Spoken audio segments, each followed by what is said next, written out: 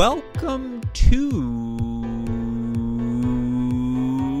Hey, Great Shot. This is the Great Shot Podcast, a Cracked Racquets and Tennis Channel Podcast Network production. My name is Alex Gruskin.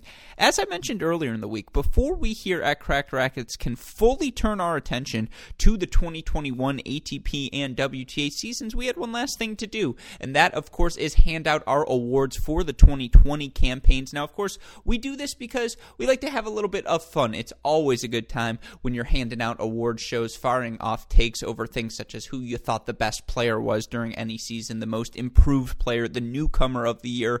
But of course, we also like to do these awards show and make up a couple of awards, get creative, because we want to use these as a way to help tell the story of 2020. When we look back on this season, who were the most notable performers, whether it be because they broke through in a way they hadn't in previous seasons. Maybe it's because of the way they fell off during the season. Maybe there was some sort of off-court drama, or again, some significant result. Some guy rips off a 6-week stretch that we'll all remember when we look back at 2020. Of course, off the top of my head, when talking about the 2020 ATP season, you think about something like Andrei Rublev. We're all going to remember 2020 as the year he really broke out and asserted himself as one of the top 10 players in the world. But there are so many fantastic aspects of the 2020 season. And of course, to help me break it all down, hand out some awards, there is no person I would rather have than today's guest. You may know him as the host of the Monday Match Analysis Show, host of 3, the tennis podcast, or you may just know him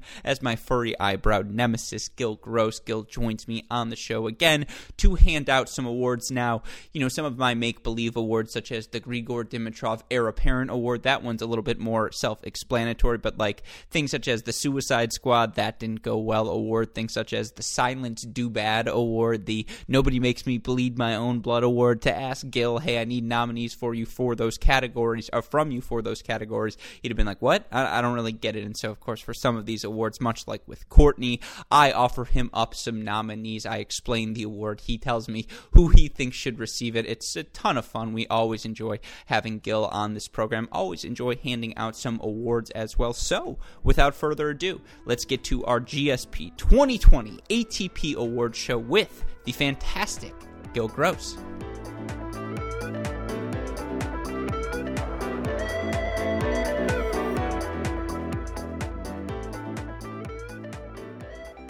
Joining us to put a cap on the 2020 ATP season, you may know him as the host of the Monday Match Analysis Show. You may also know him as the host of 3, the tennis show. He also, of course, does oh so many wonderful things for the Syracuse Athletic Department. I know him as my eyebrow nemesis, Gil Gross. Gil, hey, great shot. Welcome back to the program. How are you doing today?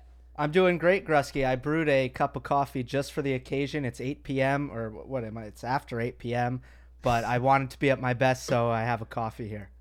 Well, everyone knows it's a staple of an Alex Gruskin podcast. We will never start on time. So, yes, about 8:23 start time for that 8 p.m. That's about right, I'd say, on average. Yeah, you lost your headphones? It happens.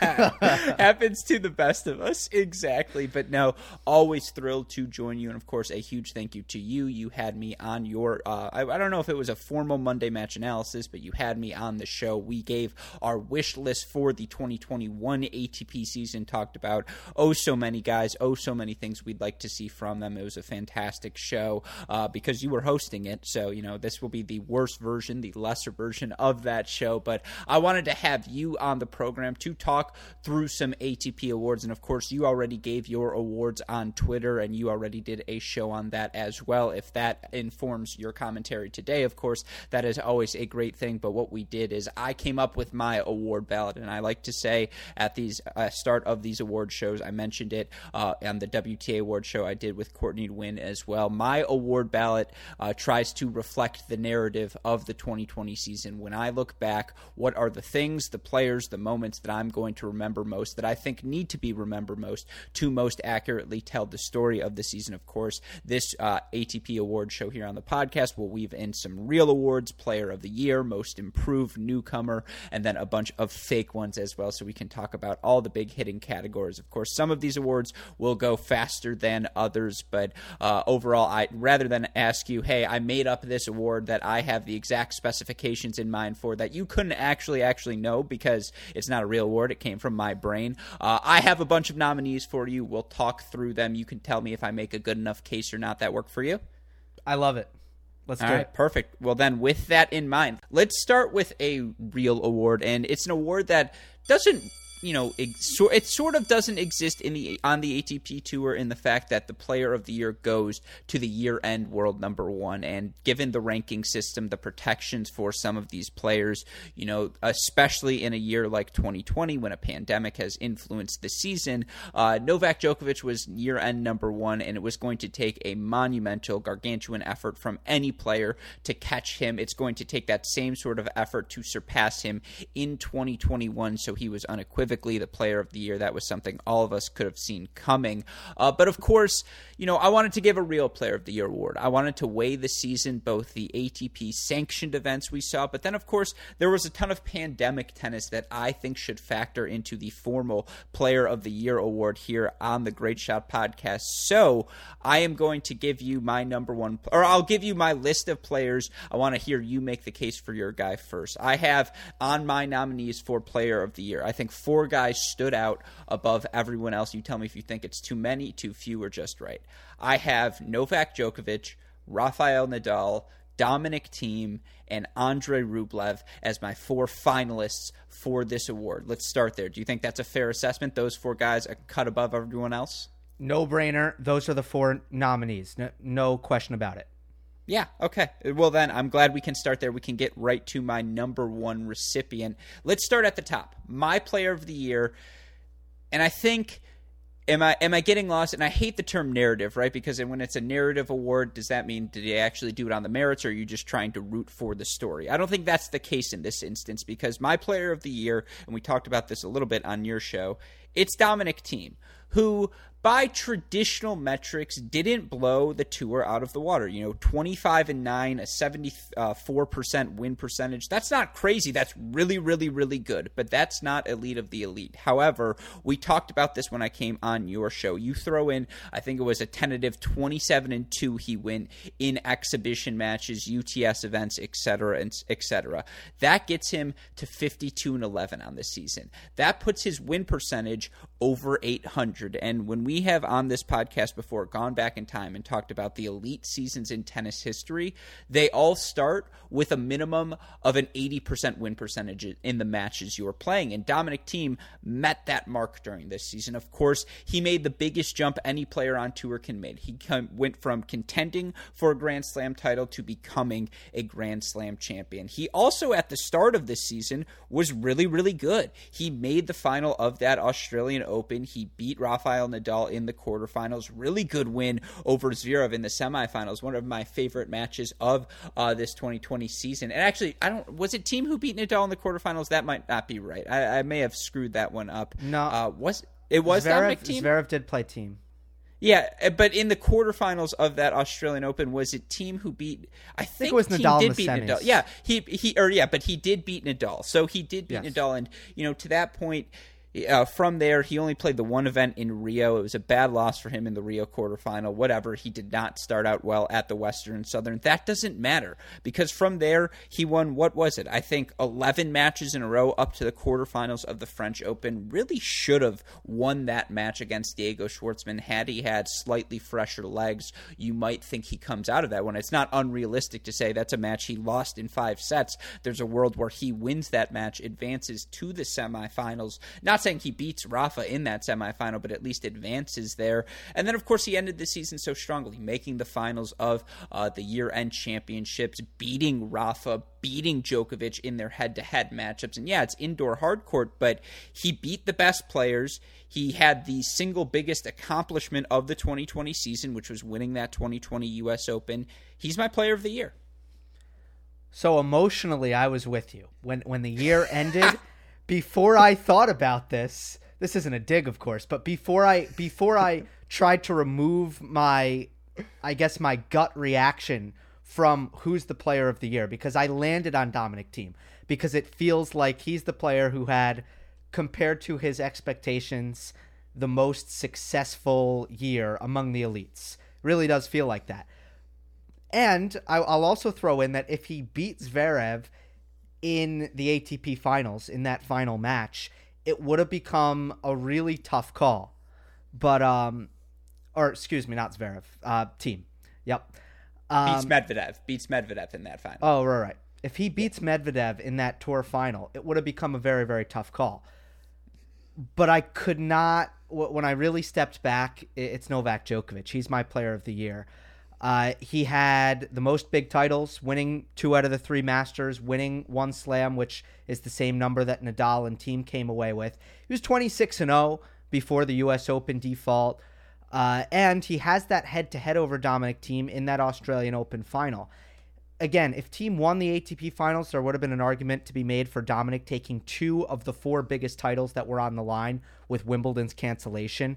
But after the loss to Medvedev, I just feel like it makes Novak the clear choice based on results. But I get it because it feels like Novak could have accomplished more than he did. Yeah, so it's a 2-man race, right? It really comes down to Djokovic and Dominic Thiem. They've separated themselves from the others. And, we're going to get to Andrei Rublev in a second, so I'm not going to make the case for him now, but he was the guy who tied Novak Djokovic, right, for the most wins on tour with 41. He had, 5 ATP titles this season? Something like that. We'll get to those numbers in a second. Andrei Rublev was just probably week in, week out, the best player in tennis in 2020. The way he started the season, winning his first 10 matches, the way, maybe it was his first 11 matches before losing to Zverev in the 4th round. He was exceptional, but he didn't win a Grand Slam. He didn't win a Masters event. We saw him at the year-end finals. He wasn't good enough against the very, very best players to win the award. For Rafa Nadal, outside of the French Open, where he was unequivocally the best player for 2 weeks on clay, and it's just like, what are we doing? Why even play the event at this point? There just wasn't enough. The body of work wasn't big enough. For him, 27-7, 79.4% win percentage. That's really good. It's not elite. Mm-hmm. Novak Djokovic, 89-1. That's fine. Or 89.1 win percentage. That's ridiculous. That is another elite season. He was 26-0, but when you think about the wins he scrapped out during the start of this season, he's down 2-1 in that Australian Open final against Dominic Thiem. He's down match point in those Dubai semifinals. I think a couple of match points in that second set breaker against Gael Monfils, and it felt like the dam just kind of broke on the perfect season at the U.S. Open, and it was this manifestation, obviously, this unimaginable moment that happens. He hits a line judge in the throat, and it'll never happen again, probably in tennis history. But I just think when you think about the 2020 season, who was the best, most impactful, however you want to define best, which is the best results, the most impactful, the most significant. It's all of those 3 terms, who had the best results, all of them put together. I am going to give Dominic Thiem the benefit of the exhibition season, the 27-2, and that's not in the formal ATP awards. And if people want to hold that against me, that's fine, because Novak Djokovic was better in ATP events. But Dominic Thiem, once again in 2020, played everything. And this was a season where, and there was no grass portion of the year, but he also won everything. Like, there's only that Rio result is the really big, and I suppose Western Southern lost to Krajinovic. Those are the only 2 blemishes. Right. To me, the exhibition season, if I'm being kind, it's a 250. And I just don't think the player of the year, I'm not quite looking at that. On the Novak point, I think you're right. He left meat on the bone. Whereas it feels like Dominic Thiem, especially considering the expectations going into the French that he might be tired, he lost in the quarters to Schwartzman, and that was actually a step backwards at the French, but you saw that coming. And for Thiem, it was okay. You've made the Australian Open finals. People thought that at a certain point that you weren't going to be a contender on hard courts, right? And you've proven everyone wrong there, and it manifests itself at first in an Aussie final, eventually in the U.S. Open final. You get it done with all of the pressure, being the favorite in a tournament without the big 3, and you capitalize on that. Plus, you've clearly made these unbelievable improvements in your game. If you're, again, expectation versus result, nobody was as good as Dominic Thiem. But if you strip away results only, it's Novak. Yeah, it's a good case for both of the guys. I hear you on the Novak Djokovic argument. I just think when you, again, body of work, the fact that Dominic Thiem managed in a year of a pandemic to be the week in, week out best player in tennis, to play the amount of tennis he did and to have the level of success he did, the spotlight he put on the sport by playing those matches. You know, it's not, with all due respect, I love the UTR events that came across the country. That doesn't have the global appeal of watching Dominic Thiem play a match, and he played so many of them and what that meant to the sport. And, you know, Novak Djokovic meant a lot to the sport this season as well. Are you talking me out of my argument? No. I'm going to stick with Dominic Thiem. He is my award recipient. Novak Djokovic may have been better, but again, they're 1-1 on the season, and both of their matches were toss-ups, right? Like the indoor hardcourt match where you favor Djokovic, Thiem beats him. You know, outdoor hardcourts in Australia, Thiem almost beats him. And so even on an individual level, I think this was the first season, and why I want to give Dominic Thiem this award is because this was the first year he jumped to the threshold of, hey, I am one of the best players of the world. And is it Djokovic, is it Nadal, or is it Dominic Thiem? I think that's a legitimate question. I agree. And we both agree that the trajectory that Dominic Thiem is on is something worth watching in the most, we can't emphasize it enough. If he keeps getting better like he did in 2020, there's going to be no one better than him very, very soon. Yeah, I agree with you. Quickly, I want to do some Rafa numbers just because we're not going to talk about him much for the rest of this. So, and we talked about him a bunch on your show as well. So if you want to hear more about that, go check that out. But Rafa this season, 27-7, just some numbers for him. Lowest first serve in percentage for him since I believe it was the 2005 season, something crazy like that. But of course, in terms of first serve win percentage, he was at the highest number of his career at 76%. Clearly, he has entered a stage where he knows he needs to be more aggressive with that shot. Now, it is worth noting, and this is a small thing, but that 79.4 win percentage, his lowest number since the 2016 season. He won 77% of his sets. That's also the lowest number since the 2016 season. It's not that he's vulnerable on hard courts. I just think the gap between him and the other next geners has now narrowed. And so I think it's really, really good tennis. Now, I also think he established this year on the clay, and he won his 20th Grand Slam. If you're an odds maker, he may have vaulted himself into the odds-on favorite to end up of these three with the most men's Grand Slams. Because the idea of, you know, if Djokovic has to win 5 more to surpass Rafa, and let's say he wins 1 more French Open at a minimum, like that is a tall task.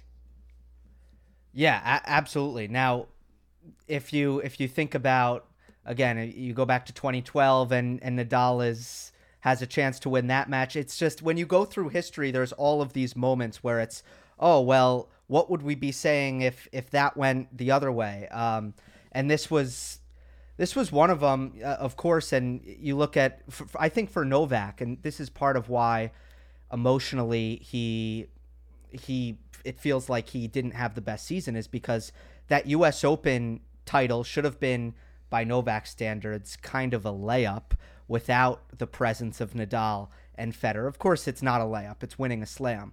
But to lose it like he did, that's a tough pill to swallow. And then to go and you're in the final, and some people think, oh, the conditions are in your favor at the French because the roof is cold and it's cold, and then you get smoked. It was a turning point in the slam race in Nadal's favor. Yeah, and again, just on an aesthetic level, and there are metrics to prove this as well, you can just see the adjustments in watching him play. You can watch him when he hits the big forehand and he has his opponent yanked all the way cross court and he goes down the line to change direction. He follows that ball in now on a hard court. He moves forward, and we'll get to the people don't talk about award in a little bit, but, you know, I think after this season, hopefully we'll be able to put to bed the people don't talk about how good of a volley or Rafael Nadal is, because we've spent a season, probably the past 4 seasons talking about it. And it's just, he has made noticeable improvements to sustain his prime. And is he the athlete he was in 2011? No, of course not. But is he the tennis player he was in 2011? He might honestly be more well-rounded. He might honestly be better. And that's crazy to say about a guy who turns, I think, 35 in 2021. So that is just, again, another amazing season in the books for Rafa. Yeah, and it's crazy that we can have the debate, which we had, and I don't know where you landed on this, but after that final, would 2020 Rafa Nadal at the French beat 2008 Rafa Nadal at the French? And it was an actual good debate. I know. Right? It's a serious debate. It's a very good argument, especially with the way the conditions are. Yeah. By the way, I think I would attribute his win percentage, which you mentioned was a little bit lower than previous years, to the fact that he just didn't play enough. That's a disadvantage. When you're not match tough, when you're not in rhythm, when you're taking the time off that Nadal took on really 2 occasions, if you look at the calendar, that's not good. So that's maybe what kind of forced his efficiency down a bit. Yeah, I think that's fair. I would say no. I mean, yeah, I think you nailed it. I've done this impression before on the podcast, but we've all seen the video. 2012 didn't lose. 2013 didn't lose. He's talking about these clay court seasons back to back. They're like, what has your record on clay been since 2005? And he legitimately has 5 different occasions where he goes, okay, 2007 didn't lose. 2008 Soderling. 2009 let me think. I think twice too, and it's just like it's unbelievable. He can name the losses because there are that few, losses on his resume. And yeah, there wasn't the Hamburg, the Barcelonas, the Madrids for him to rack up victories. I agree with you. I think that's a very good point. You got to look past the numbers on the stats. But again, that's my award ballot for my player of the year. I have Team 1, Djokovic 2, Nadal 3, Rublev 4. I do want to give an honorable mention to Medvedev, Zverev, and I guess Tsitsipas, because I do think there were flashes for all 3 of them when you thought, oh man, is this guy the best player in the world this season? And I'm not saying the answer was yes for them. That's just why they're honorable mentions, but they deserve to be mentions because they showed flashes of being that good. And I think that's a perfect segue for us to get to our next category, which is the most improved player of the year. And I think there are a lot of guys who qualify for this category, but this is where we can do our long spiel. I guess we can go 5 minutes each because we've both talked, and all of us have talked about how good Andre Rublev was this season. He was one of the nominees alongside of Ugo Humbert, Jannik Sinner, and I believe Diego Schwartzman for the actual award. I have my ballot go Rublev 1, Humbert 2. I actually have Dominic Team 3, Carlos Alcaraz 4, and Jannik Sinner 5. Do you think that's a fair ballot? I'm very confused about the Sinner placement. I have the same guy at number 1. I love the Ugo Humbert shout out because, what am I going to say? Not enough people talk about it. But but why is Sinner so low?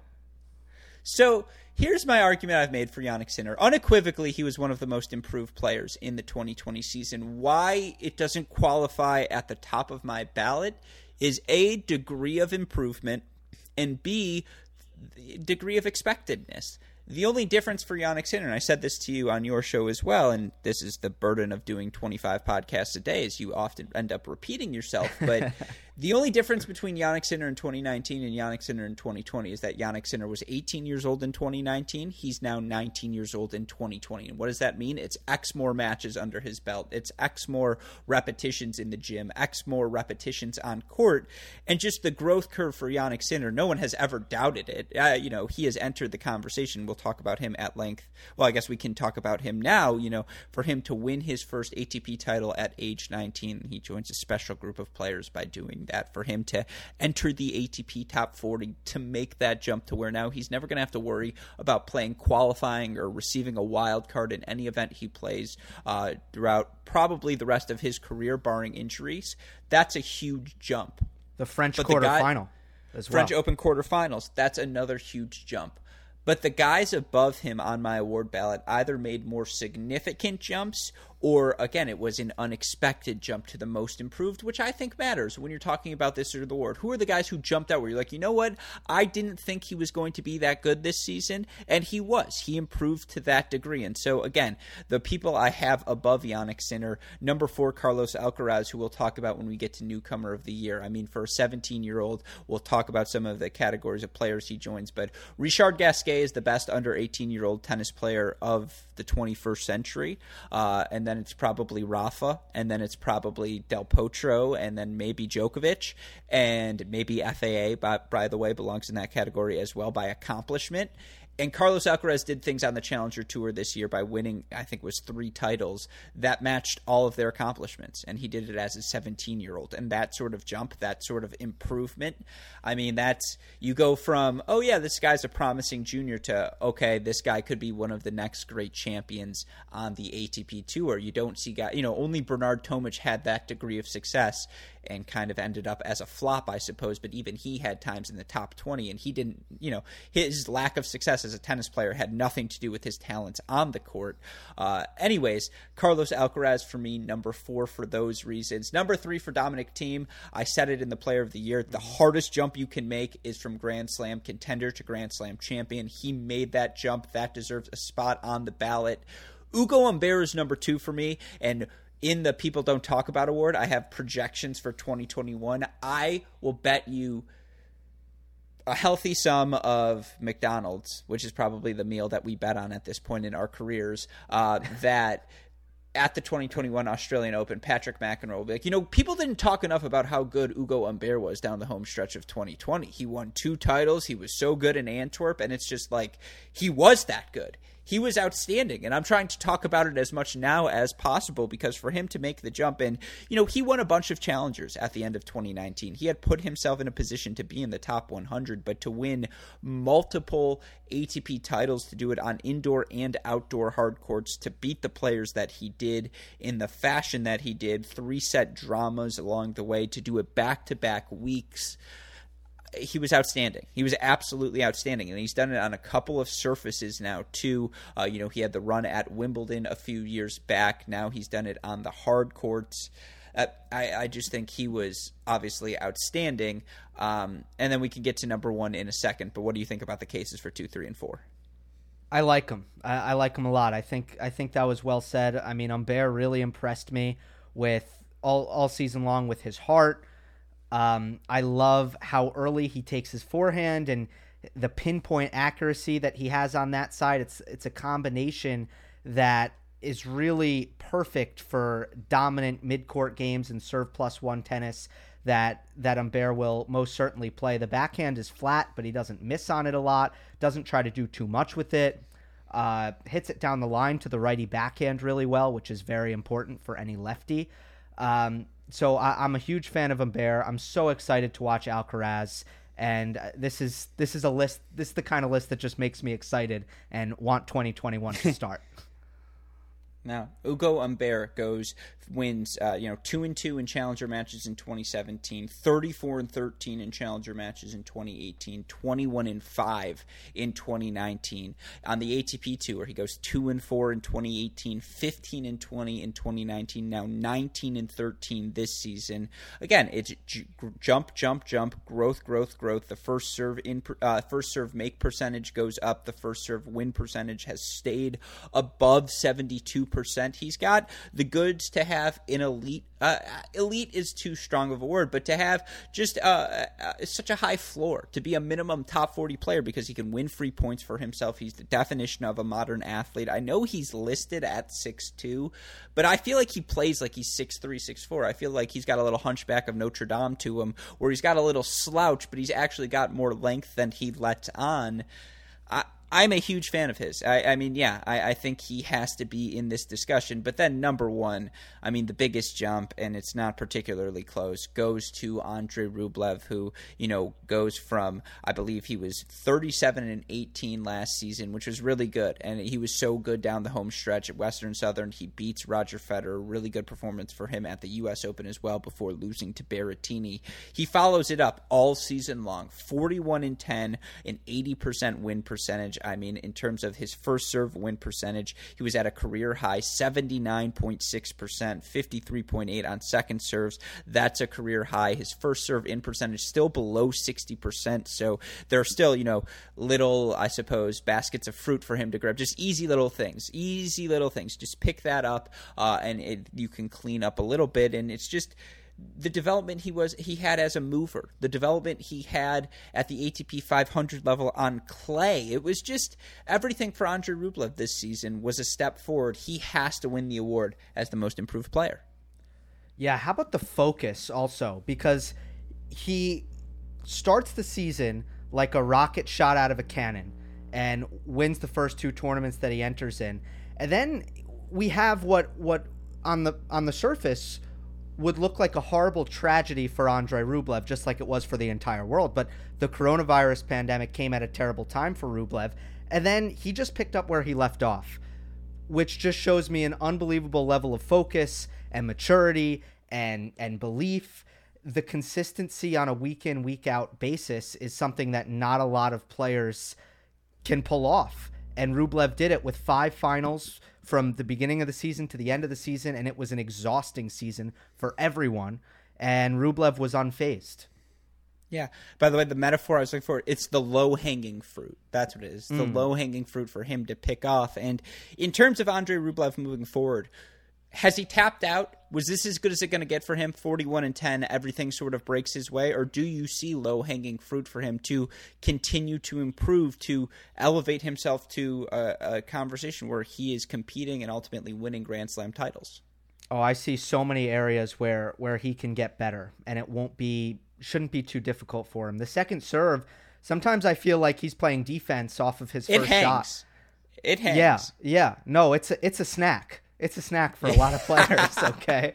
And he needs to – and there's no reason why that can't improve, because he's got a really good flat serve. He's got a good first serve. There's nothing technically that I see awry with the second. He just somehow needs to get more bite on it, and he needs to place it in the right spot so he can find backhands instead of forehands. And we also talked about this on my channel about the transition game, because he can hit bazooka forehands. He might hit 2, he might hit 3, and as we've seen so often, that wins the point against 95% of players on tour. But now you're playing Novak Djokovic, and the ball's coming back on your own baseline. Well, how are you going to break the defenses of a Daniil Medvedev who he's had tons of trouble beating, or a Novak Djokovic, for example? You need the transition game. You need to be able to hit an approach shot and finish at the net. Yeah, and to your point about that transition game, 2017, 2018, Andrei Rublev, before he was injured, very bad volleyer. Like, we're talking Taylor Fritz level of, can we please work on this? Because once you can do this, a lot of things are going to open up. He has significantly improved. He's not good yet, but he's competent now. And he's much more confident because he is competent. And so much of moving forward to the net is being confident, trusting yourself to cover the space, and that if the ball is hit to you and you anticipate correctly, you can execute the volley. He's gotten a lot better at doing just that, at executing the volley. Yeah, and he's so clearly a workhorse. It's so obvious by how quickly he gets better. And also, he's not like a Daniil Medvedev.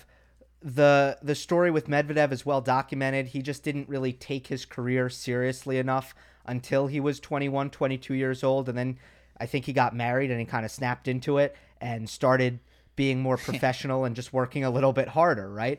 Andrei Rublev wasn't that guy. He was always hyper-determined, hyper-focused, and what happened? He hurt his back, and it set him back probably at least a year.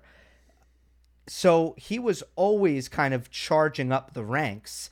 Just an unfortunate injury happened that completely derailed his career, and he just came charging back. You know, he always had it. He's most improved player, not because, you know, he suddenly figured out what to do. He's most improved player because he got injured and people forgot about him, and he's just become the player that he was always destined to be. Yeah, I think that's an accurate assessment. And again, the key for him, stay healthy, because we saw what that health did for him in 2020. Again, his fitness was such a big part of it. You know, it was such a big part of his success, his ability to set up that forehand, so important to his game. Unequivocally, one of the most improved players. And I promise, folks, we're starting with the most important categories. We're not going to spend this long on all of them. I want to have one here that is less stats dependent. This is a superficial category, but it's one I think tennis fans across the ATP spectrum that will resonate with them. And that's the Heir Apparent Award. I call it the Grigor Dimitrov Heir Apparent Award because he was probably the first guy when he was coming onto the scene who ever, the baby fed comparisons. He had all of this junior success. It just felt like he was going to be the guy that breaks through of the ranks of the Djokovic, Murray, Federer, Nadals. Obviously, we know that never happened, and we've been searching for an heir apparent ever since. Now, I do think probably since 2016, 2017, Alex Zverev has held on to this mantle. I think there have been challenges to his name, and I think there are 5 guys who belong in this Grigor Dimitrov heir apparent discussion right now. I think Zverev still belongs in there. Of course, he has dropped off for reasons not to do with his on-court appearance, or not to do with his on-court performance, but on the court, certainly he belongs in this conversation still. I think Medvedev and Tsitsipas have elevated themselves to the category. I don't know if we consider Dominic Thiem an heir apparent or not. I don't, because I think he's just kind of here, and it's just like, look, this is going to be a guy who's going to compete for slams. Whether he rips off 5+, I don't know, but he certainly has 1 under his belt, so I don't have him in here. I have Zverev, Medvedev, Tsitsipas, and then Sinner and FAA in this category. Who would you name right now as the current Grigor Dimitrov heir apparent? This is the question, isn't it? And by the way, I'm very glad that you didn't put Dominic Thiem in this because it just would have been too easy because he is a step above. He's a couple years older and he's exactly. a couple of levels, so it makes sense. Man, I will go with Daniil Medvedev at the moment. Wow. He was not the favorite I was anticipating you to go with. I will be honest, I anticipated you might be on the Sinner bandwagon because I do think if you took a poll of tennis Twitter, and of course tennis Twitter is more locked in than your casual tennis fan, he would be the guy if you want to think you're smarter than everyone else that you end up taking, right? He's the analytics darling. He's accomplished all of these things before 20 years old. Okay, well, let's parse this a little bit. Okay. Is it? Are we talking right now? Who would we think would retire with the most major titles? That's one way to look at it. Look, these categories are intentionally vague, Gil. I want you to be as confused as I am. But okay. No, who is? Yeah, even beyond who ends up with the most Grand Slam titles, who is the guy right now that people look to and say that's the future world number 1? That's the guy I want to see what his best version looks like more than anyone else because I think that upside can be higher than anyone else's. And I suppose that ultimately does mean yes, who ends up with the most Grand Slams. But to me, I view it as whose peak is going to be the highest, perhaps as well. Okay. The more long-term we approach this award, the more I'm leaning Jannik Sinner. Yeah. He's special. He has that it. And Daniil Medvedev, we love to call him a unicorn, and he's also special. But he has, as much as he has clear strengths that are unbelievable, he also has weaknesses to kind of offset some of those. And for Jannik Sinner, you kind of look at him and you put a microscope on him and you think, okay, like, where are you bad? How are you, how are you not going to take over the world one day? So, yeah, the way Jannik Sinner strikes the ball off both wings, I can't argue with that. So I would say Daniil Medvedev is closer, and the more immediate reaction was to go with Medvedev, who I edge over Zverev and Tsitsipas if we're looking at 2021, for example. But long-term, it is Sinner for me. So, again, the 5 guys I have in this category, and quickly, by the way, I didn't mention this, but my honorable mentions in Most Improved, I'm just going to rip through them really fast. You can leave it here, Westhoff.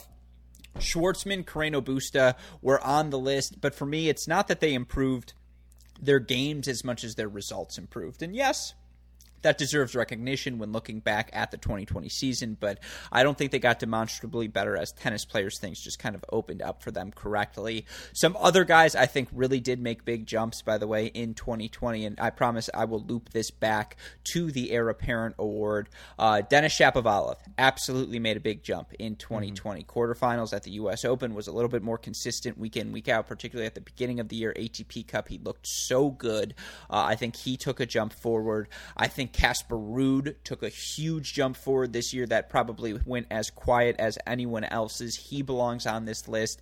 Dan Evans belongs on this list. Alejandro Davidovich Fokina, for me, belongs on this list. I would throw in Brandon Nakashima, Tommy Paul, and Lorenzo Sonego as some other guys to me that were notably most improved, a kind of nexus of that. But another guy who might belong in that most improved category, it will make people upset that I say this, but the guy, too, to me, I don't know what he did to lose the Heir Apparent Award. I just, outside of Zverev, Medvedev, Tsitsipas, the next guy has always been Felix Auger-Aliassime. And who's the youngest player ever to qualify for an ATP Challenger draw? It's FAA. Who's the youngest ever player to win a match in an ATP Challenger draw? It's FAA. Who's the youngest player ever, or second youngest player ever, to win multiple ATP Challenger titles? It's FAA, who did it by 17 years old. Who's a guy who has already made 6 ATP career finals before turning 21? It's FAA. And for comparison, just quickly, I wanted to, because I've had this FAA rant in me, and I think this is the best place to do it.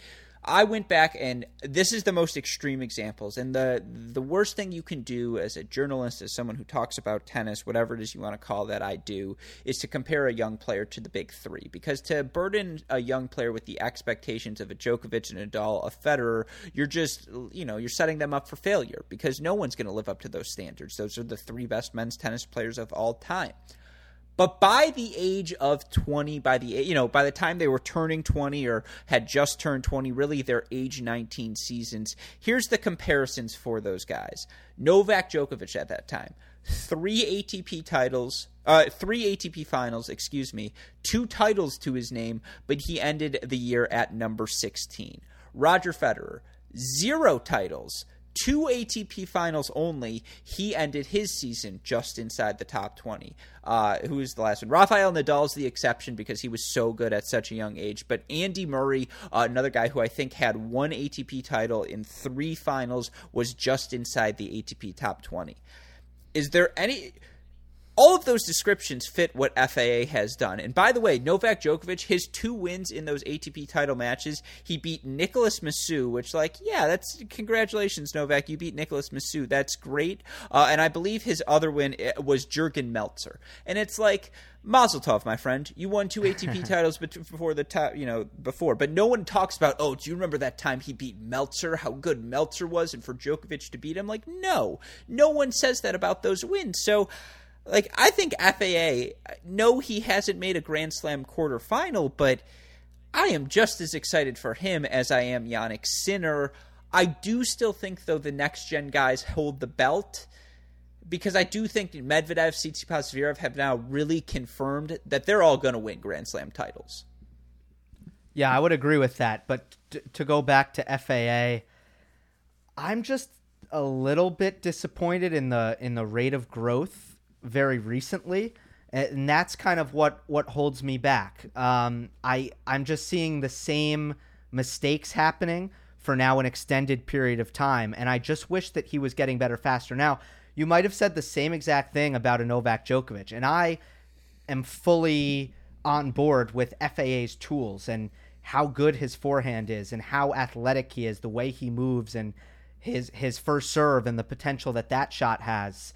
But do you share that? I just want to ask first, do you share kind of the ambivalence about the shot selection and the unforced errors and the double faulting and the backhand to a certain extent?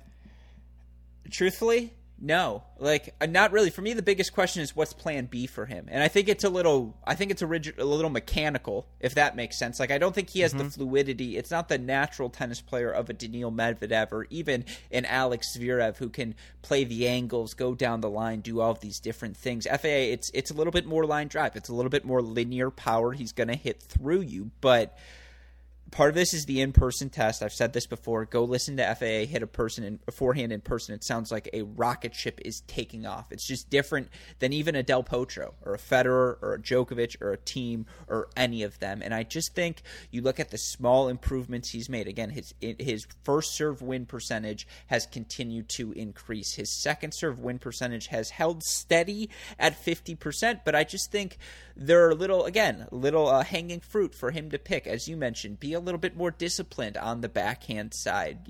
Don't feel the need to go so big down the line immediately. But when I look at his athleticism, when I look at his skill set, his comfort moving forward, I still feel he has elite tools on his hands. For and sure. He's got the physical profile to really succeed with those tools. For sure. And I share the same feelings about kind of the mechanical point structuring. I find that his forehand, it's a shot that I'm completely in love with. I think when it's on, when it's right, he is so overwhelming because he takes it so early and he hits it so big. But he misses too much on it because his targets are so small. And it's like you're such a great athlete. You move so well. You don't have to miss. You don't have to go for so much. I mean, there is a stark contrast. If you look at even Federer, who's the most aggressive of the big three, big four, okay? He's not going as much. He's not going for as much as Felix Auger-Aliassime is going for on his forehand. Then the backhand, it's 80% cross court, which is a bit of a red flag for me. I just find that it's not as precise as I'd like. And of course, while I'm tearing him apart, or not tearing him apart, or while I'm pointing out his weaknesses is a much better way to put it, a little bit more accurate. Mm-hmm. I also acknowledge that when he's making first serves and hitting his forehands, they're just not going to break him. And his return's quite good as well because his strokes are so compact. That's the big thing for me. He has elite skills. I mean, so does Jannik Sinner, by the way. So do all of these guys. That's why they're the Grigor Dimitrov heir apparent.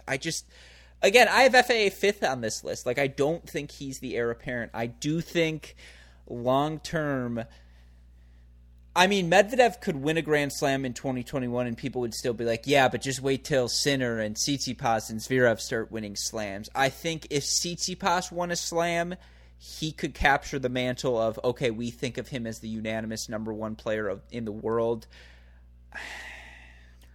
I mean, the off-the-court stuff plays such a factor because here's the thing. If Alex Zverev wins the 2021 Australian Open, would we start having the conversation of if people, after he wins, if people started having the conversation of he's the best player in the world, would it be outrageous? You said Zverev? Sorry, the internet. Yeah, if it's okay. Zverev. I don't, it depends how he wins it. It really does, right? Is the second serve solid yet? Is the forehand consistent? Is the mental consistent? Those would be my questions. Oh, and is he finding the right balance between offense and defense? Because that's been a key for him. And when he's stepping into the court, and he's always, he's a great defender, and he does not talk about a guy who doesn't miss. And this is the most underrated part of his game is he doesn't really miss. But when he's punishing short balls and he's actually moving inside the court and crushing his forehand, that's when he's at his very, very best. But when will he get to a point where he's always going to be doing that and he's not going to have the kind of matches that he had against Sinner at the French where he was just sitting back? Yeah. Look, again, to me, this heir apparent, I think that's another factor. Is if one of these players won a Grand Slam, would we be ready to title them the best player in the world? I don't think the answer is yes for FAA. I would just be like, oh my God, wait, what happened? I don't think the answer would be yes for Tsitsipas. I don't think that would be the case yet. I think him and Medvedev are really close. I do think they'd be really close. You think it's more mental or physical for Tsitsipas? Because I feel like his game is further ahead than his head. And that's why if he won a slam, I would be like, ooh, watch out. If he's going to have confidence and swagger now, watch out. Yeah, he has confidence in swagger. The problem is he doesn't have the confidence in himself when things go awry. What's the plan B? He hasn't figured out plan B yet. And right. I think that's as much a game development as it is a mental development. So again, I have Medvedev and Tsitsipas just a category lower, but I legitimately think if Jannik Sinner or Alex Zverev won the 2021 Australian Open, the conversation wouldn't be, okay, these guys had a ridiculous run. The conversation would be, holy crap, are we seeing the best player in tennis now asserting himself as that best player? And I know that has some Zverev bias in it, but I just think those are the two guys who qualify for this award. I'd lean Zverev, but I understand why Sinner could win this award as well.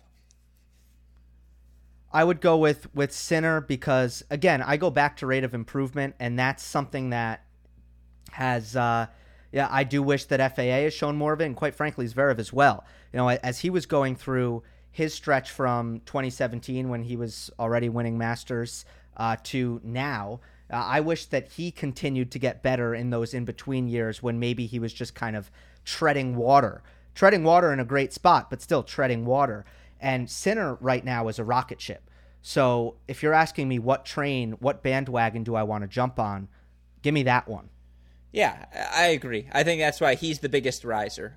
This was an excuse to talk about his rise. He has joined that conversation of the elite of the elite. When you're projecting guys who you say, okay, who for sure is going to win a Grand Slam, right? And this is the just miss in this category. I'm not ready to put Carlos Alcaraz in this group. I'm not ready to put a Musetti or a Nakashima in this group. I don't think we've seen the consistency enough from Shapovalov through these first 2.5-3 years of Pro Tour play to put him in that group. Guys like De Minaur, Curic, Opelka, they fall short of this conversation. Khachanov falls short of this conversation. I think those are the five for me. Those are the five guys that if any of those five won 5+ Grand Slams, I wouldn't be shocked. And so I think for me, that's we do tier rankings to label these guys. Those would be my tier 1 guys, the guys who I would be more surprised if they didn't win a Grand Slam than if they did win one. I do think Sinner and Zverev still at the top of that list. But that gets us to our Newcomer of the Year award, an award probably Jannik Sinner for many people won after his 2019 season. I think we've already touched on this guy enough, but we both agree the winner of this award, pretty, again, unequivocally, is Carlos Alcaraz. Carlos Alcaraz so good during this season, 20-4 on the Challenger circuit. He won 3 titles. You talk about where he ranks in ATP Challenger history. I just gave you all of those stats. He is the 5th youngest player to win multiple Challenger titles behind Tomic, Nadal, FAA, and Gasquet. He's also, again, joined so many different lists with his accomplishments this season. He's inside, I believe, I want to say the top 200 now with his result. He's going to get into so many different Challenger events. He was tied with Francisco Cerundolo as the ATP Challenger title leader. And again, all of it came at the end of the season. It was that sort of 6-week stretch you see from so many of these young guys when they make the jump from the Challenger circuit to get ready to the Pro Tour, that they have this sort of run. And Carlos Alcaraz, another on the list of players to do it, and to do it at age 17. He's the Newcomer of the Year, right? Well, see, for me, I gave Most Improved to Rublev, so then I gave Newcomer to Sinner. But if you go down a level, right, because we're going from tour level to Challenger level with Alcaraz, then unequivocally, I mean, Carlos Alcaraz is just ripping through the Challenger tour. So I'm really excited for him. He seems like a really, really well-rounded player. From everything I've seen, one of the things that I look for after the Big Three era, after watching Nadal, Djokovic, Murray, and Federer, is this a player who has the potential to be elite both offensively and defensively? And a lot of players haven't checked both of those boxes and haven't really. It's like a basketball player. Can you score at all 3 levels? Can you score from beyond the 3, mid-range, and at the rim? And I would say for tennis, it's like, well, can you trade? Are you consistent when you're trading? Do you have offense when you come forward or when you're looking to finish points? But also, can you flip points around? Can you win points that you're not supposed to win? Can you scramble? And it just seems like Alcaraz has that very, very unique and clear ability to play tennis at all three levels. Yeah, I mean, again, a surface level look through of his stats this season. He was really good on serve. He made 65% of his he made 69% of his first serves in challenger matches, won 62% of those points, 53% of his second serve points, and again, 42 and 18 in sets. That's a 70% win percentage. He was 83.3% on the challenger circuit. That's an elite season in terms of that level. I mean, I think he made something like, 7 finals in 2020 between the ITF and Challenger level, and to do it at age 17, to jump up the ranks the way he did, I do think, and this is sort of biased, because for me, Jannik Sinner made that huge jump last season. This season was just a continuation of that improvement. Jannik Sinner is not a newcomer to me in the way that Carlos Alcaraz was to the conversation, so that's why he is elevated to me to number one. But I don't hate the idea of naming Sinner the newcomer of the year, because he also, again, really solidified himself in the ranks of the heir apparents. Yeah, again, totally fair, right? It's there's a newcomer on the tour, and then there's a newcomer on the, well, they're both the tour, but on the challenger level, and Alcaraz, he's just kind of. He's a year behind Sinner, right? Because Sinner had that unbelievable, as you kind of said, had that unbelievable 2019 on the Challenger Tour, and then 2020 was his first year with the big boys, and it'll be the same thing for Alcaraz now. Did you get the feeling when he was playing Albert Ramos Vinolas in Rio? That felt big. That felt like the remember where you are, and I haven't had that feeling in a long time. Are you with me on that? Yeah.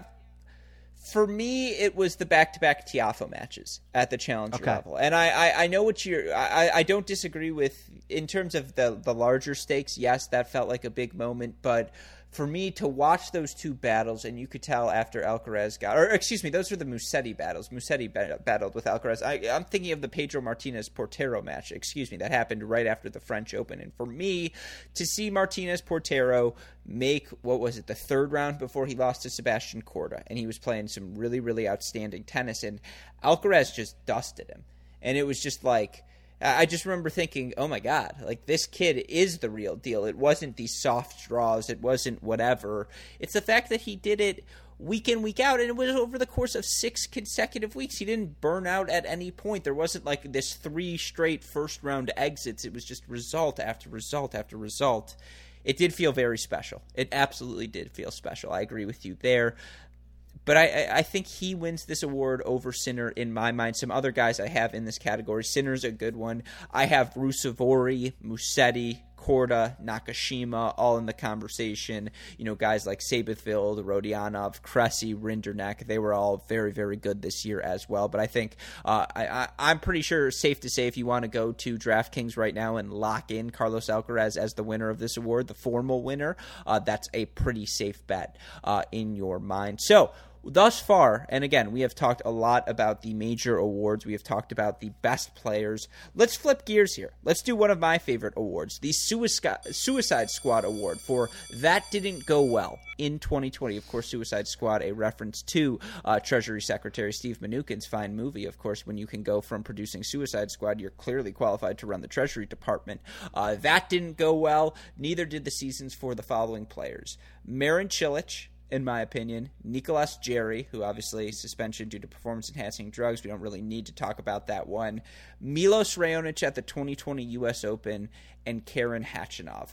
Pick one of the 4. Let's break it down in depth. Which to you was the most intriguing in terms of that didn't go well and it mattered to you this season? Remind me the first one. Cilic, Jarry. Oh, Cilic. Again, yeah, Cilic, Jarry, Okay. Raonic at the 2020 U.S. Open, or Khachanov. It's between Jarry or Raonic, because Cilic, it was kind of a slow decline. I kind of saw it. I felt it coming, and then it happened. Mm-hmm. So I would say Raonic. I picked him to the semifinals. Let's do Raonic. I am I so happy about this. Yeah, please go ahead. I thought that he was going to make a run, and I was pretty convinced, because as difficult as it is, to make the finals at the Western and Southern Open and then turn around the next week and to not lose any steam and, let's say, make a run to the second weekend of the U.S. Open. I don't want to diminish that that's physically and mentally difficult to go 3 weeks straight like that. With that being said, he was playing big man tennis straight out of 2016, crushing the forehand when he needed the topspin two-handed backhand, which isn't always there for him. He had it. He was going to the net and using his length at the net, serving as well as he can serve, which is obviously like a missile, like the missile that he is. And then he loses to Vasek Pospisil.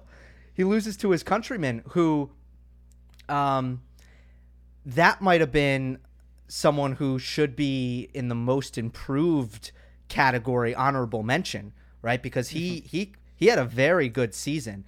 He's but I did more not comeback see that player. coming. He's more comeback player of the year than You're most right. improved for me. You're right.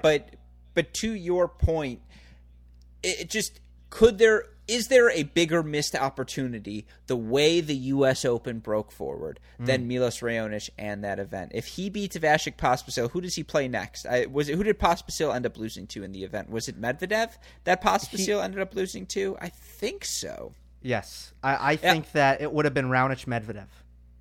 And not to say that Raonic wins that match hands down, but given the conditions, you thought how quick the U.S. Open courts were playing, or at least how quick they played in terms of at the Western, in terms of how quick they were playing at the Western and Southern. And by the way, it was Roberto Bautista Agut that Raonic would have faced next, not it would have been Bautista Agut, and then he probably would have played De Minaur to get to the quarterfinals.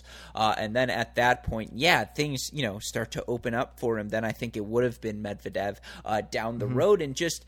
After the way the Western and Southern Open went, he makes the final. He looks really good along the way, right? I don't think he dropped serve that entire time, something crazy like that, where up until the final he's playing just all of these different 7-6 matches. He's playing so well and he's winning all of these different, again, he's winning the tiebreakers. He beats Tsitsipas. He beats, Filip Krajinovic in a testy battle. He's up on Novak Djokovic winning that first set 6-1, and you just think to yourself, all right, Novak Djokovic gets knocked out of the top half of the draw. Who's winning that U.S. Open? You probably would have circled Milos Raonic coming into the event, and he couldn't even make it past the second round. It's just, when he looks back, that 2016 Wimbledon final, he lost to Andy Murray.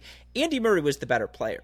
This 2020 U.S. Open, with the way he was serving, the way he was covering the net, the confidence with which he was playing, to lose to Pospisil in 4 sets, to not even make the second week, that was a big moment. That to me was, I agree with you, because I was like, there's no way he doesn't at least make the quarterfinals, and he didn't, and I was shocked.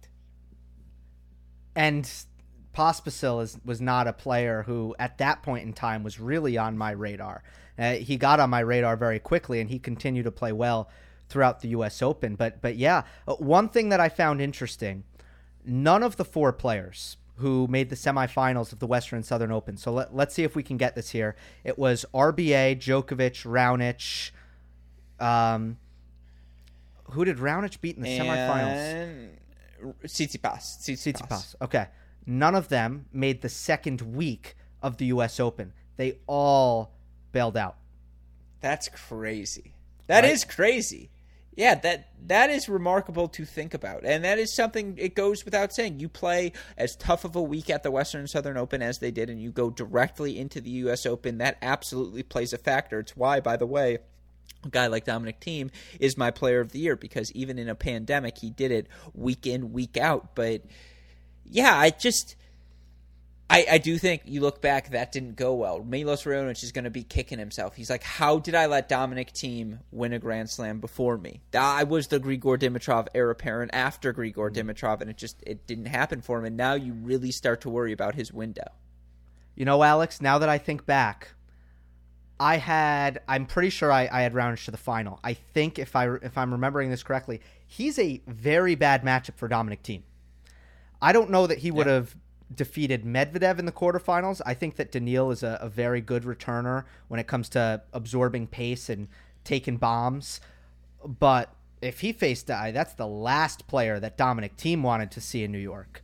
So Yeah, that stung, no doubt. Yeah, no, I think that's fair. But again, yeah, I think for all of those players, they're going to be looking at 2021. For Milos Raonic, he's about as sure of a thing as any in a Grand Slam, particularly at the Australian Open. I think if you look back over the past 5 years, he's made like 3 or 4 quarterfinals, has been as consistent as anyone in terms, not named Novak Djokovic, in terms of making that round. But yeah, I think the 2020 U.S. Open was certainly an opening for Milos Raonic, and obviously second round exit, a disappointment for him. Let's move on to our next award, and we can do this next one quickly. It's the Staying Alive award. Westhoff, roll the clip for me, please.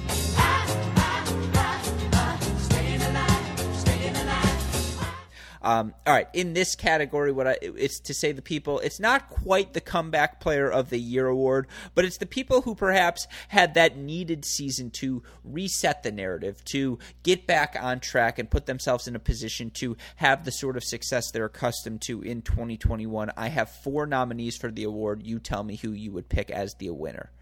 Jack Sock, Grigor Dimitrov, Stan Wawrinka, or this is a sneaky category who I don't think will win, but I still feel confident in, Kei Nishikori. Interesting. None of them really jump out to me. Personally, my Comeback Player of the Year, it's funny that you said when I threw in Pospisil and you said, well, he's more like comeback. He did win the Monday Match Analysis Award for Comeback Player of the Year. Good. Interesting. Wawrinka, I almost feel like this unfair expectation is placed on him. And I think every time I preview a major, everyone's like, what about Wawrinka? And I'm like, he's not that guy. He's not 2014 Wawrinka. I am sorry. That I want to hear yours. Vashik's a good one. He was in the formal newcomer or most best comeback player of the year. I think that's actually a really, in terms of him getting himself back in the top 60, really establishing himself as a hard court player. That was a really good nominee. I really like the way Grigor Dimitrov is playing, and I think. So I have Jack Sock as the number one because when I thought of this category, I really just wanted a way to say I was really impressed with Jack Sock's improvements in 2021. He seemed healthy, fit, and engaged on court in a way he just hadn't been in a couple of seasons. But I probably lean Grigor because I thought Grigor looked really, really good down the home stretch of 2020. And I know he lost to Fucsovics, I think, at the U.S. Open. I know he lost to Alex de Minaur in a really fun match in Antwerp. And, he's at like number 17 in the world, which isn't going to blow anyone away. But I just think he looked really fit this season. He's a guy who had COVID during the 5 months off, and yet he still managed to come back and display this level. And I just think he's still got good tennis in him. I really do. I think he is one of those once-in-a-generation athletes that the sport sees. His flexibility, his length, his shot-making capabilities. I thought they were all on display, particularly towards the home stretch, and I know he had his highest win percentage in a season since he won the year-end finals in 2017. I do think there's more I do just think there's more left to the Grigor story. Yeah, I totally agree with you, and I think we saw it starting probably at the end of 2019. I felt he was playing really good tennis, and then, he's had some really good wins in 2020. He beat Stefanos Tsitsipas in Vienna. He had a nice win at Roland Garros. He kind of did have a cushy draw, but he went all the way to the round of 16 there. And Acapulco, he beat Wawrinka, making the semifinals there, and eventually lost to Nadal. I'm seeing a lot of good things out of Grigor, and I kind of thought that he would make a run into the top 10 this season. The ranking system and the COVID-19 issue that he had testing positive, that was always going to prevent that. Only Andrei Rublev could make a huge jump in the rankings this year. It was really hard because players didn't have to defend points. Yeah, but Dimitrov's in his prime. It's so easy to forget, and it's because everyone expected so much out of him when he was 24, 25, 26, and people were like, what are you doing? Why aren't you winning the U.S. Open? So, now he's 29, 30-ish years old, if I'm not mistaken, and as we know, that's the new 26. Mm-hmm. Yeah, I know. I completely agree with you there. Yeah, he's my award winner for the Staying Alive award. But all right, rapid fire for these next couple of awards. I will go through these nominees quickly. You can tell me, again, just who you think the winner of each category should be. Let's start with the People Don't Talk About award. And let's just agree we can put these to rest. I guess you can just tell me yes or no. These qualify for the People Don't Talk About award. Just a quick reminder, so often nowadays when people make a comment for the first time that they think is an original thought, they say, people never talk about it. And it's just like, no, you never talk about it. But trust me, plenty of us are talking about it. We agree. How good of Ali or Rafael Nadal is. That's probably the king of the People Don't Talk About award. Affirmative. I do have one. Here's if you don't. One. Oh. Yeah. Let's go through. I might have a nominee. Beautiful. Okay, nominees are still open for this category. Next one. Yeah. Man, people don't talk about how effective Novak Djokovic's drop shot is. People never talk about was it. I think that was yeah. Yeah, I think that's another king in this award, right? It's like, no. We all talk about it. Like, trust me. In the circles I run in, we talk about it all the time. Right. Like, look, don't get me wrong. In 2020, Djokovic started drop shotting more. All year he was drop shotting more. And it was like the French Open. Okay, we are literally in October, and people are like, you know what? I think Novak Djokovic is drop shotting more. It's like, yes, he has been. This whole time he's been drop shotting more. I know. Look, Rafa serves and volleys, Federer sabers, Novak drop shots. Those are the adjustments they all decided to make. But yeah, no, I agree. It's at near the top of the category. Another one, how big a jump Andrei Rublev made. No one talks about it. Another one that's not quite a people don't talk about, but the construction of the tweet just belongs in this category. Man, I think Jannik Sinner is going to be a problem. Look out for Jannik Sinner. People don't talk about Jannik Sinner as a future Grand Slam champion. Look out for Brandon Nakashima. You guys might not have him projected as high as I do, but I watch Challenger tennis, and let me tell you, Brandon Nakashima is going to be really, really good. Or that Lorenzo Musetti, you might not have known about him, but look out for him. He's going to make a big jump. That construct, I'm done with it. I'm like, tell me someone is good, but like, people make the tweet of look out for X just to say look out for X. It's like, no. That's not an original thought. We all know this guy who's a former world junior #1 in Lorenzo Musetti, #2 in Brandon Nakashima, can be really, really good. Tell me, do you think they have top 10 upside? That's novel. If you think they're going to win a Grand Slam champion, that's bold. Don't tell me to look out for someone. I'm looking out for them. Yeah, I'm with you. There's a race to send that tweet. But what people don't realize is nobody. Here's the thing: it's either you're so early that nobody cares. If you find me a 14-year-old, okay, who's like playing at the Orange Bowl and he didn't win, but he's raw, and you think he's going to develop and he's in the 14s, at that point, I don't care. Okay, I'm not going to remember this. I don't care if he wins 10 Wimbledons. I don't care about your tweet. Now let's take the other side. Well, yeah, I know. It's too late. You missed the boat. So I agree. We should stop this completely. Okay, you're not going to be first. You're not going to discover someone for everyone. We're not going to be like, oh, you know what? Remember when John Smith tweeted about Musetti and said he was going to be good? Well, from that point on, I was watching him, and you know what? He was right, or she was right. No, that's never happened. I'm just saying, I think David Gertler, whom I love very, very much, Cracked Racquets contributor, he might have typed that tweet about everyone, just like every single person. And it's like, David, I love them all too, but like, come on. We don't need to hear it. And by the way, this is a good category. My early nominees for 2021, let's get rid of them in advance. All of the guys who were in the Newcomer Award: Rusevori, Rodionov, Davidovich, Fokina, Kecmanovic, who in my opinion is the single most underrated tennis player right now on the ATP Tour. I think Zach Svajda, Thiago Seyboth-Wild, Sebastian Korda, Thomas Mahak, Jason Sung, Jensen Brooksby, all early nominees for the look out for them because they're going to be coming in 2021. Some other ones: People don't talk about how good Ugo Humbert was to end 2020. I can lock that one in. Another one, lock this in now. You heard it on the GSP Award show first.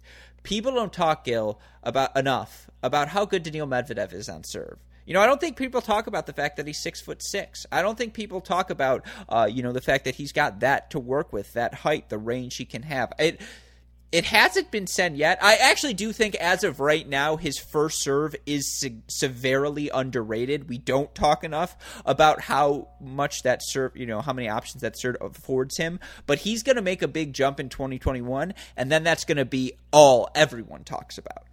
Dude, people are so confused about Daniil Medvedev. The analysis is all over the place, okay? Because not only do people say, we don't talk about his serve, they're also like, man, Daniil Medvedev, you forget he's 6'6" because he moves so well. Mm-hmm. Or people don't realize that he can defend with the best of them. Don't let his height fool you. 6'6", but he can defend. It's like, yeah, that's the point of him. That is him. He is elite defensively, and he is also 6'6". And probably we could be 5 years down the road, and people will still be using his height as a dichotomy against him defending well, and it's going to get tired. Yeah, I completely agree with you. I think he is going to qualify for a lot of people don't talk about because there are just so many different things that he does very, very well. Did I use dichotomy right? It's been a while since I've taken the SATs. I stopped listening halfway through. No, I'm just kidding. Yes, you used dichotomy perfectly correctly. No, you're right. There is a dichotomy. But yes, the thing that I noticed is I was like, all right, I'm going to blitz through these awards. That was a 5-minute award. I apologize. I promised listeners home stretch here of this award show. Tennis Twitter Player of the Year. This is just the most popular player according to Tennis Twitter. Here are the nominees. You tell me who you're going with. A member of the Big Three, Brandon Nakashima, Carlos Alcaraz, Stan Wawrinka, Gael Monfils. Who's the most popular on Tennis Twitter in terms of a Twitter account? Yeah, no, it's not who gets followed the most. Who sets Tennis Twitter the most ablaze? Like, who's the person that if you, is the person Tennis Twitter, is your player of the year? Just in 2020, this is the person Tennis Twitter talked about the most. Monfils is up there, but I gotta say, Andy Murray. Andy Murray on the Instagram Lives. Wow. See, I'd probably go Djokovic because between the Adria Tour, between anti-vax, between PTPA, between all of these different things, he's probably the guy who received the most attention. The Nakashima, 2019 was the hot girl summer, right? 2020 was the Nakashima summer. It was on Tennis Twitter. Everyone had to fire your Nakashima, look out for him, he's going to be a problem take. And it was, I don't know if I enjoyed it as much as it frustrated me. It was somewhere in between. That was an excellent dichotomy. I have a shout out. An excellent dichotomy of joy and frustration, Gil. Shirtless Wawrinka. Yeah, that's why he was the nominee. Exactly. Oh, okay. Absolutely. Okay. That's why he belongs in this category because he was one of the finalists. I think it's got to be Djokovic, though, right? Yeah. I was between Djokovic and, look, I guess Novak probably got as much attention for his Instagram lives with that dude who, says not to drink water or something like that as Andy Murray got for his interviews with Monfils and Kyrgios. And remember when Kyrgios drank too much wine and they had to get him off the Instagram Live? These were the wild times of our lives. We were locked down in our homes with nothing to look forward to, and there was Nick Kyrgios just on his 8th bottle of wine to entertain us. No, the reason I wanted to give this award to Djokovic is he needed an award on my ballot, and I just think this one fits him best because I have Team as Player of the Year, but Djokovic was the guy who dominated so many of the headlines, and that gets us to our next award. Benjamin Franklin, for those of you who didn't watch National Treasure, I suppose, or aren't a big Benjamin Franklin historic follower, or I suppose follower, you don't have to be a historic follower. Anyways, he had a pseudonym that he used to publish pieces with in the local paper, an RIP local papers, but his pseudonym was Silence Dogood. It was Mrs. Silence Dogood, and that's just one of my favorite names, Silence Dogood. If I was to restart this podcast, I would just introduce myself as, I'm Wolf Blitzer's cousin, Silence Dogood. That would be my name name moving forward. But I wanted to flip the script here because it just quickly, again, some of the things, the Silence Do Bad Award, because there were some moments of silence, some miscues across the board that absolutely have to be remembered from this season. First and foremost, Alex Zverev, off-court allegations of physical and emotional abuse of Olga Sharipova, the silence of the ATP Tour, the lack of response from the ATP Tour in terms of how they're handling the situation. Ditto, by the way, for Nicolas Basilashvili, who continues to face very similar allegations in court, and yet they continue to let him play. I think those qualify, and those are things we're absolutely going to remember from this season. I think everything surrounded the pandemic, player relief, the resumption of tennis, the lack of transparency with the media about certain aspects. I think there were miscues, certainly. I think when you think of, I do think overall the ATP probably a B-plus performance, the fact that we saw as much tennis as we did, but certainly there were some miscues along the way. I think the PTPA has to receive this award. It looks like the PTPA might actually shut down before it actually launches, and the fact that they rolled out without any women was just a critical sin. How can you be the Professional Tennis Players Association and only represent the men? That was a cardinal flaw. And then the Djokovic-Adria Tour. I think these are all Silence Do Bad awards. We knew it was a bad idea going in, how public they were being with everything, how open everything was, and obviously multiple players come back with COVID-19. It was genuinely a super spreader event. Those are my nominees. Did I miss anything? Whew, what a year. Yeah. Get that out of the way quickly. Don't worry, it's all fun after this one. Right. Hey, okay. Are we talking about the award goes to the worst thing that happened on a It's not even an award. Basis? It's just, am I missing anything? Because there were, obviously. No, yeah. Right. We don't want to compare maybe, but you hit on, you hit on everything. If I can give you the most feel-good, positive story of the ATP this season. Silence Do Good Award. Give it to me. Silence Do Good Award is Australian bushfire relief. Absolutely. Tons and tons of money raised by the ATP and WTA players with their aces and their exhibitions, and that was great to see. Yeah, I agree with you completely. All right, last two. Home stretch. This is a very, very quick one. The Nobody Makes Me Bleed My Own Blood Award. Westhoff, play the clip. Nobody makes me bleed my own blood. Nobody.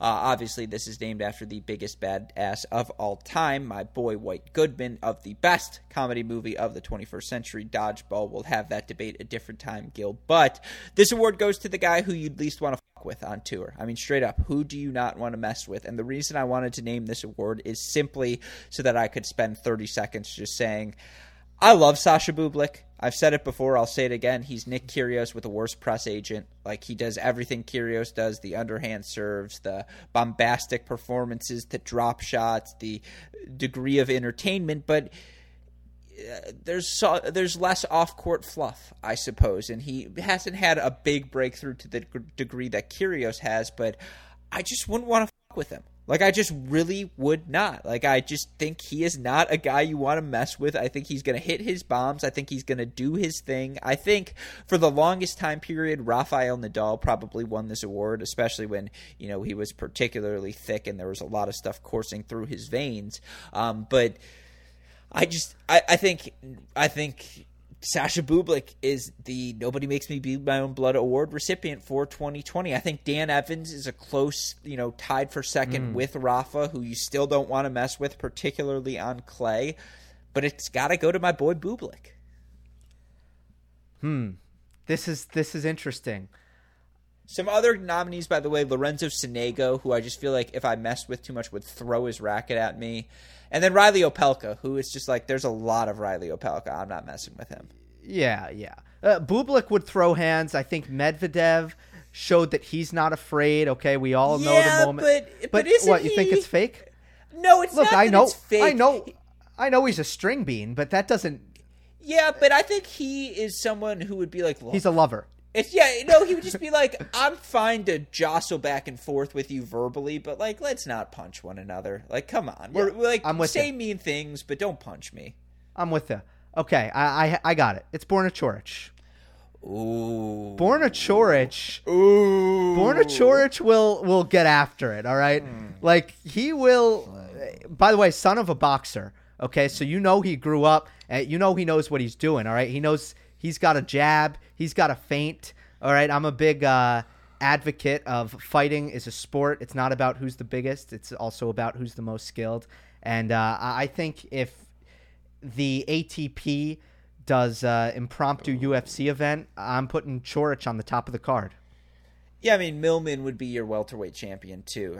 I'd be like, get me out of the ring with him. You know, we're not tattooists. You know, Bublik, Evans, George all have tattoos. Like, it's not that we're anti-tattoo.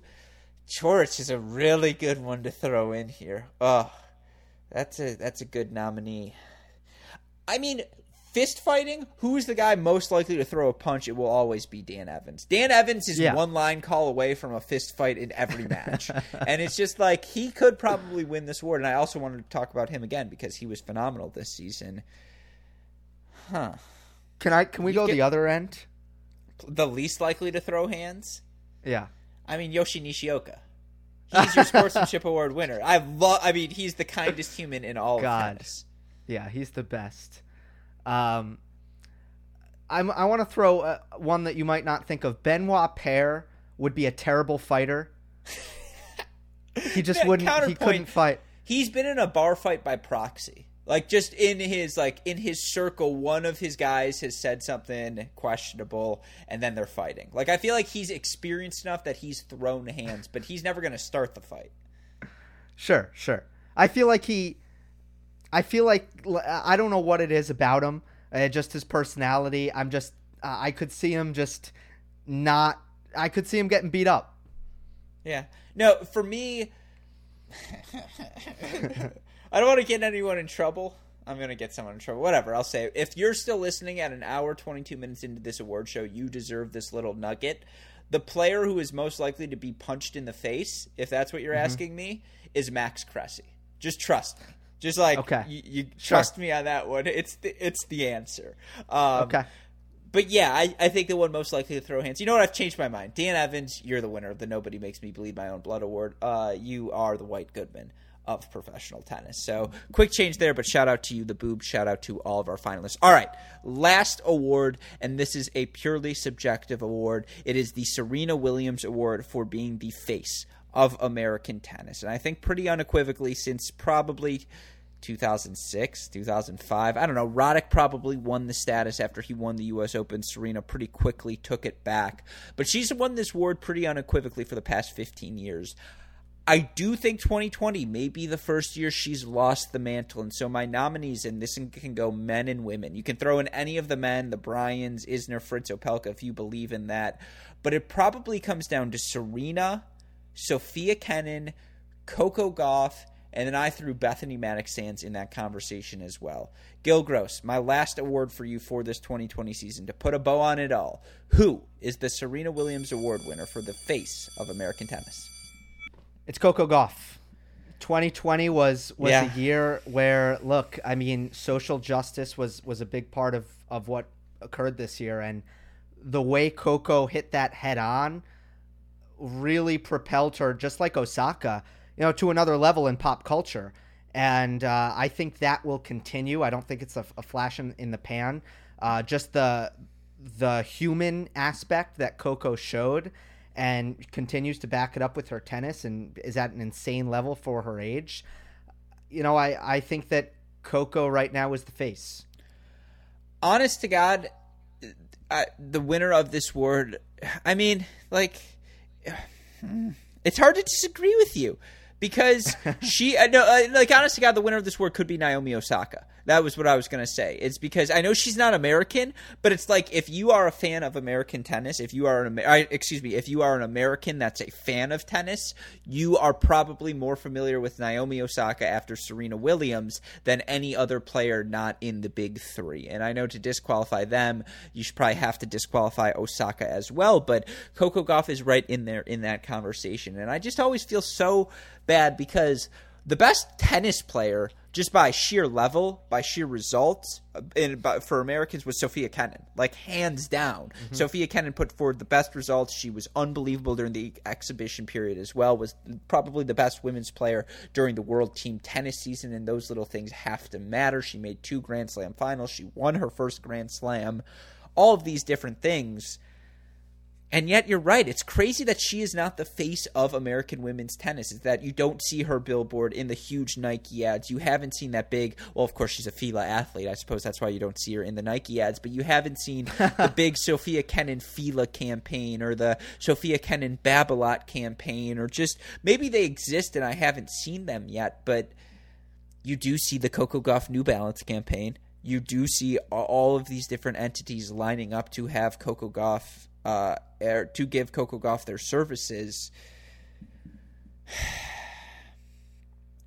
I mean, by the way, Serena Williams is still Serena freaking Williams. I think I agree with you. I think it is Coco Gauff, though. It's interesting with Kenin because I really don't think I don't think my friends really know who she is, unfortunately. And I'm talking about my non-tennis fan friends. And they all know who Coco Gauff is, and she became so mainstream as soon as she beat Venus Williams at Wimbledon a year ago. My thing with Kenin, okay, how can she reach that next level of popularity? I'm almost wondering, is she going to be a heel? Like, should she play the heel? Because I love the way she acts on the court. I really like that kind of feisty competitor, but we've seen that go the other way. We've seen people kind of turn against that, and maybe that is her best path to mainstream appeal.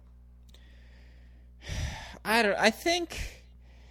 don't know why any player in the top 10 wouldn't wear Nike, but that's my bias. And that's, if you want to say that's an elitism, if you want to say that is whatever, that's fine. But in my objective opinion, the biggest athletes, the most marketable athletes across every different sport have worn the biggest brands. And with all due respect to FILA, and the investment of FILA into the sport of tennis is a net benefit. If Nike controls the entire market share, has a monopoly on it, that's not good for anyone, because Nike will never care enough about tennis, probably, that it's worthwhile for them to just soak up all of the top athletes. That being said, I don't want to be disrespectful to FILA, because I would get excited about wearing FILA. People should be excited about wearing FILA. They have some really cool gear.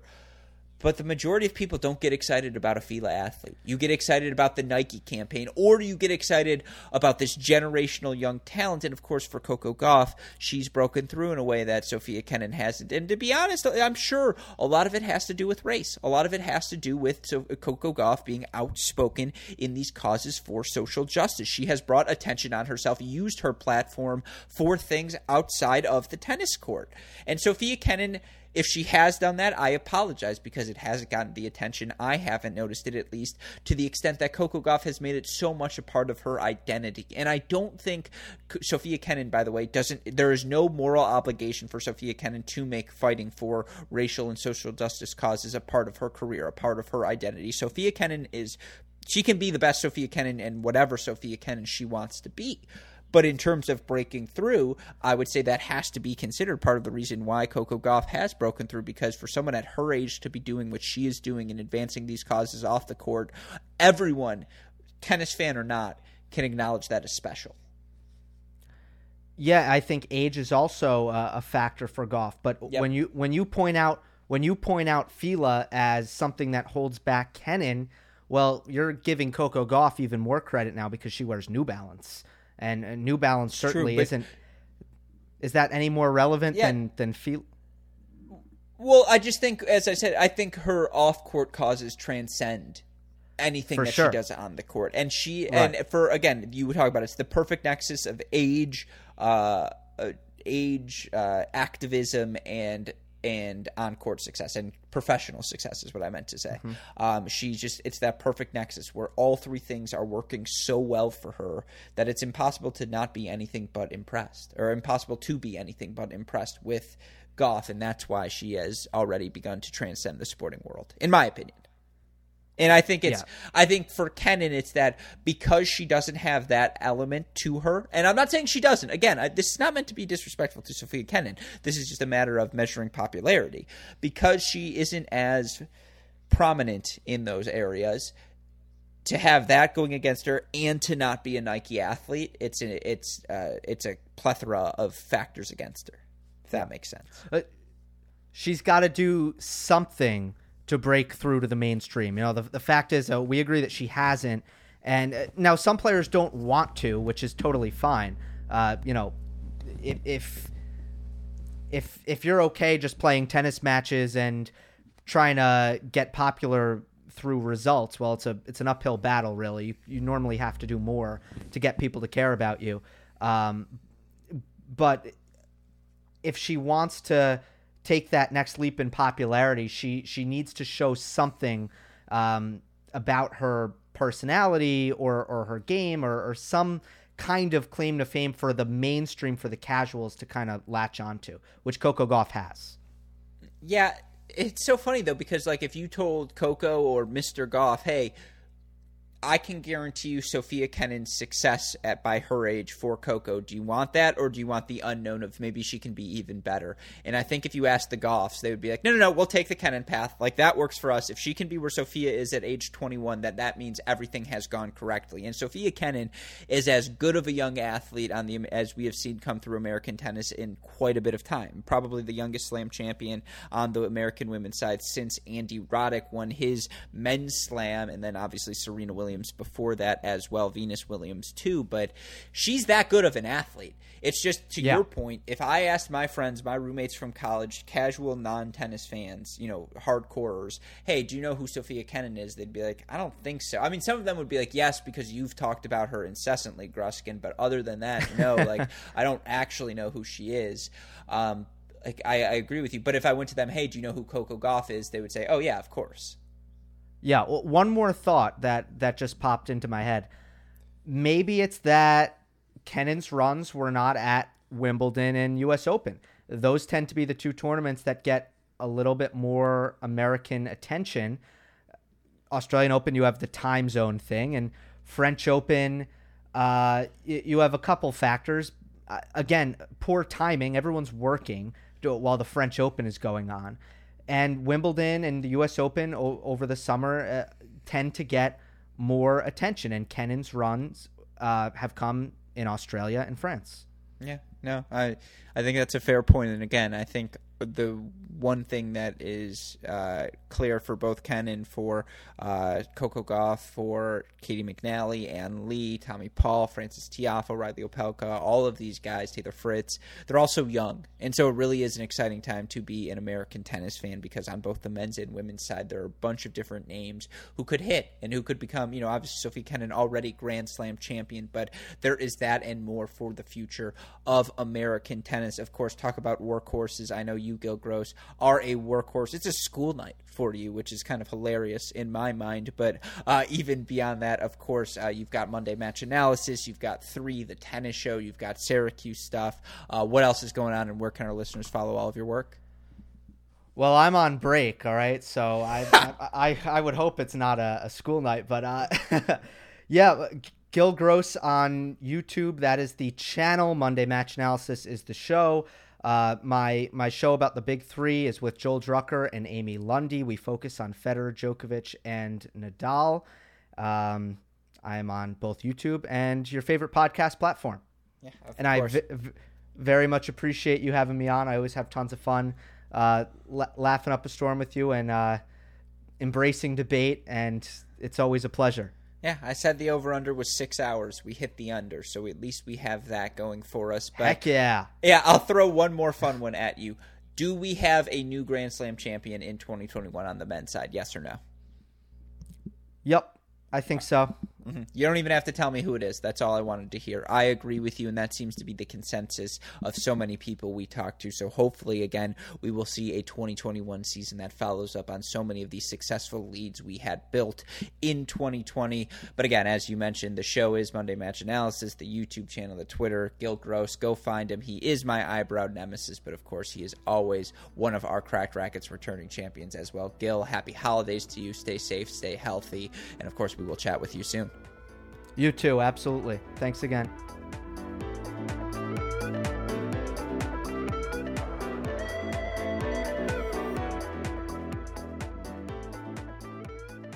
Hope all of you enjoyed my conversation with Gil Gross, handing out our awards for the 2020 ATP season. Always a pleasure to have him on the show. And if you're not, seriously, go check out the Monday Match Analysis show. Go check out 3, the tennis podcast.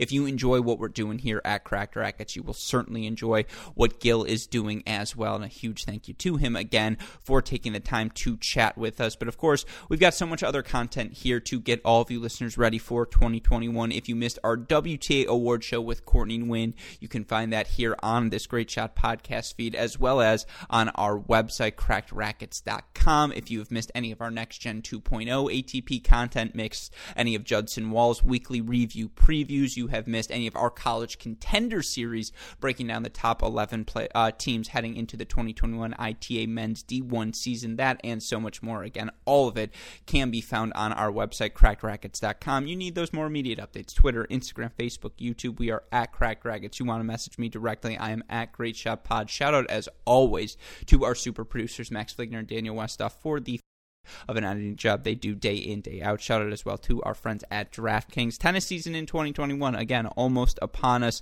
To be ready to get in on the action with our friends at DraftKings, just go to dkng.co/crackedopen to play along with us. I should also mention, again, we've got some really cool things going on here at Cracked Racquets. Go check out our YouTube channel. You can find our new Cross Court Chronicles series telling the story of Cameron Mofid, who journeyed across the globe using his through his tennis world, and it's a fantastic journey, you know, in a time when none of us have been traveling or really been able to go anywhere. It's that sort of, you can sort of get lost in Cameron's story. It's a really, really fun series. I think all of you listeners will enjoy. Of course, also go check out The Deciding Point and all of the fantastic things super producer Daniel Westoff is doing on YouTube. I know you'll all enjoy that Cracked Racquets channel. But, and last but not least, of course, happy holidays to all of you listeners out there. Hanukkah, Kwanzaa, Christmas. There's so many other holidays I'm forgetting. That's why, you know what, no, I almost got into the political rant. Happy holidays has nothing to do with an assault on Christmas. Saying happy holidays is like, look, I'm not sure what you celebrate. Maybe it's not Hanukkah, it's not, Christmas, it's not Kwanzaa. Maybe you're just someone who celebrates the fact that you got a package today. Oh my God, I got a package on December 24th. It's holy shit, I got a package day.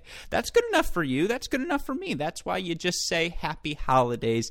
It has nothing to do with an assault on one religion or the other. Anyways, a huge happy holidays from all of us here at Cracked Racquets to all of you listeners out there, whether you are celebrating Christmas with your family, whether you are staying at home this holiday, because of course all of us, COVID-19, again, we want to stay safe, stay healthy, the vaccine on the horizon. We just got to do our part a little bit longer, then we can go back to living the lives all of us enjoy living so much. And if we here at Cracked Racquets could be any solace, any comfort, any company for you here this holiday season, then we're doing our job. So on behalf of Dalton Thieneman, Daniel Westoff, Jamie McDonald, all of us here at Cracked Racquets, a happy holiday from our season, from our family to you. We love all of you, and of course, we hope all of you stick with us through 2021, as we know it should be a very fun season.